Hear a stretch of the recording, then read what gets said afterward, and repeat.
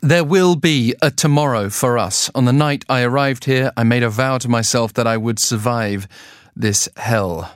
The words of Holocaust survivor Lale Sokolov, and hell in this case referring to the Nazi death camp and concentration camp, depending on what people were doing there. Horrific conditions for almost everyone.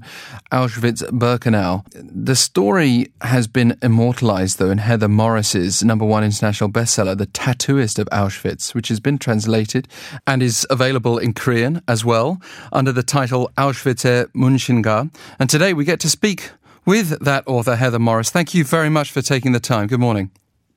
Oh, thank you for calling me. It's just so lovely to be speaking with you. And the opportunity that we've taken, I mean, I'd love to talk to you about this at any time, but the current affairs opportunity has been the recent global commemoration of the liberation of Auschwitz after 75 years. You visited back in 2018, and it's something I've had the distinction of doing. I wouldn't say pleasure of doing, No. but it was a very stirring experience. Can you share your own with us? Absolutely. Look, I didn't go there prior to the book being printed and my finalising the draft, because I wanted to make sure I described it as Lully described it to me, not in my own words and not through my own eyes. So when I did go there, was I think about 15 or 16,000 young Jewish students from around the world who gather there every April for an event called the March of the Living, and I joined them. And while it was always going to be emotional, trust me, being with all these young boys and girls who were seeing it also for the first time was incredibly emotional. I actually probably had my first experience of something like post-traumatic stress disorder after leaving Auschwitz. And I was studying history at the time, so we were studying all of the gruesome details, but it was things like seeing the room full of human hair and the gas chambers themselves that left such a traumatic impression. What did you make of that? Oh, look, there is no word. Horrific doesn't describe it. Traumatizing probably better describes it. But for me, I think that what impacted more on me was when I knew I was walking in the exact place where Lully had walked, standing in the exact spot where he had slept, and being in that room where there's a plaque saying this is where the tattooing took place, and knowing that's where he stood. So I had that personal, emotional connection to very specific parts. Yeah, so for many of us visiting, we would see the anonymous scratch marks on the walls of the gas chamber and be horrified. You were putting visions to the stories that you'd heard. One can only, actually scarcely imagine what Lale Sokolov must have thought when he said he would get through this hell. How could he possibly have made that prediction, given how many people died? Look, Lully was a character who had the strength of being about him, and it carried on right till he died at the age of 90. And to him, he was just going to do everything he could. And he considered himself to be an opportunist. And he said to me, I literally never took a step anywhere in that place without looking around to see where the danger was. So I think it was being observant, where so many survivors I've spoken to, and I've just been in Israel with a 94 and 96-year-old ladies who were there, and they said they were actually zombies. Their recollections of a large part of the time there was of nothing, because they zombied. But Lully didn't. He stayed observant. But the danger could be a virus making you too ill to work, or absolutely, or it could be just malnourishment. All of the above. Or your guard, your minder, deciding that he didn't like you that day. He had a hangover. He didn't want to do what he was engaged to do, and he could have ended his life at any second of any day. So how did this man, the subject of your book, your protagonist, become a tattooist? Look, I don't shy away from the fact, and Lully didn't either, that he really was what could be called a privileged prisoner. He had a role that was considered significant to the SS, and so he did have certain privileges, and by that I mean he got a little bit of extra food. He got the role purely because he was, it's funny to say, in the right place at the right time. Yes, there he was, being thrown on the death cart with typhus, And the existing tattooist, saw a friend trying to take him off and helped him. And Pepin, that original tattooist, he then offered him a role of working with him. That's how he started doing it. And then Pepin just disappeared. And the SS, who already at that point had worked out that he understood and spoke several languages, just literally said to him, "You're now the tattooist." And you're not going to say no when given that kind of opportunity? You're not going to say no. It was not a job description that came and you got to consider and apply for.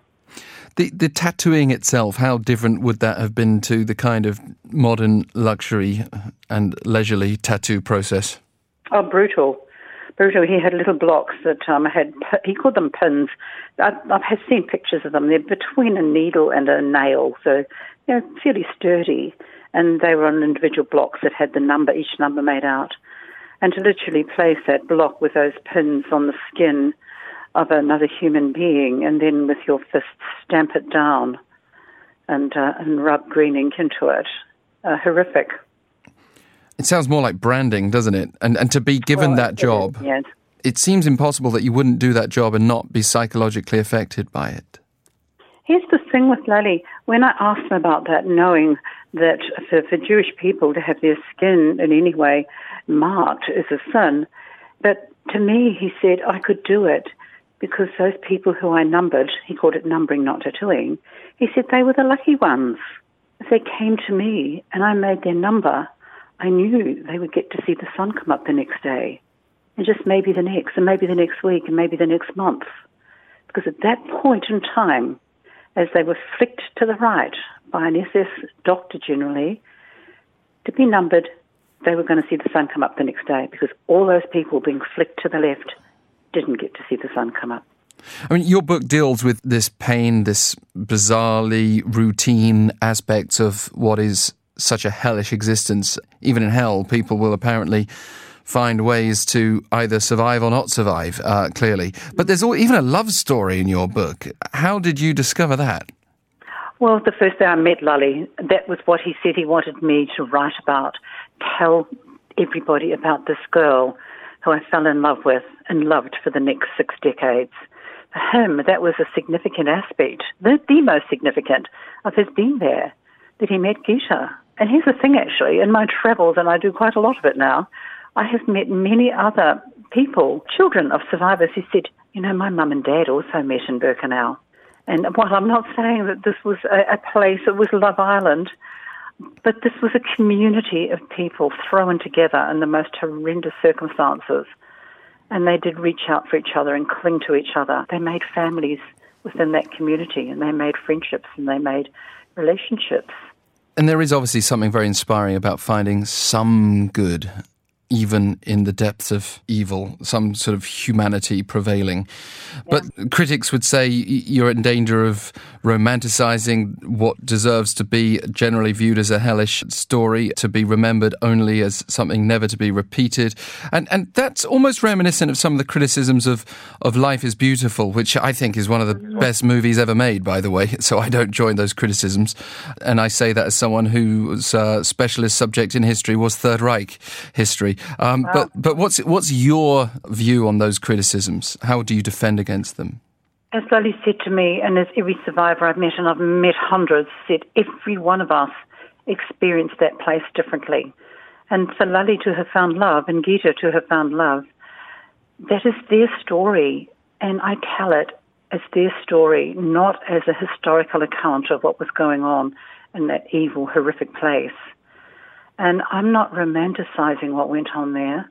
I am telling of a romance that bloomed there and blossomed there and continued. Why not? It happened, and nobody is denying it happened. They can't deny it. We have Lily, we have Gita, we have their friends, survivors. So why can't I tell it? You have to remember that Lally read many drafts of the screenplay that I wrote about this book, or his story, and he loved the fact that I put words that he had said to me into his story, and to me conversations and dialogue, that they work for me. And I just hope they would work for the reader, and they wouldn't take offence at the fact that I was fictionalising his story so I could tell it the way he wanted it told. Yeah. Well, there are many things in life that are probably worth taking offence to before taking offence to that, Heather Morris. Thank you very much for sharing the story of your international bestseller, The Tattooist of Auschwitz, and also available in Korean, Auschwitz e Munchinga. Thank you so much.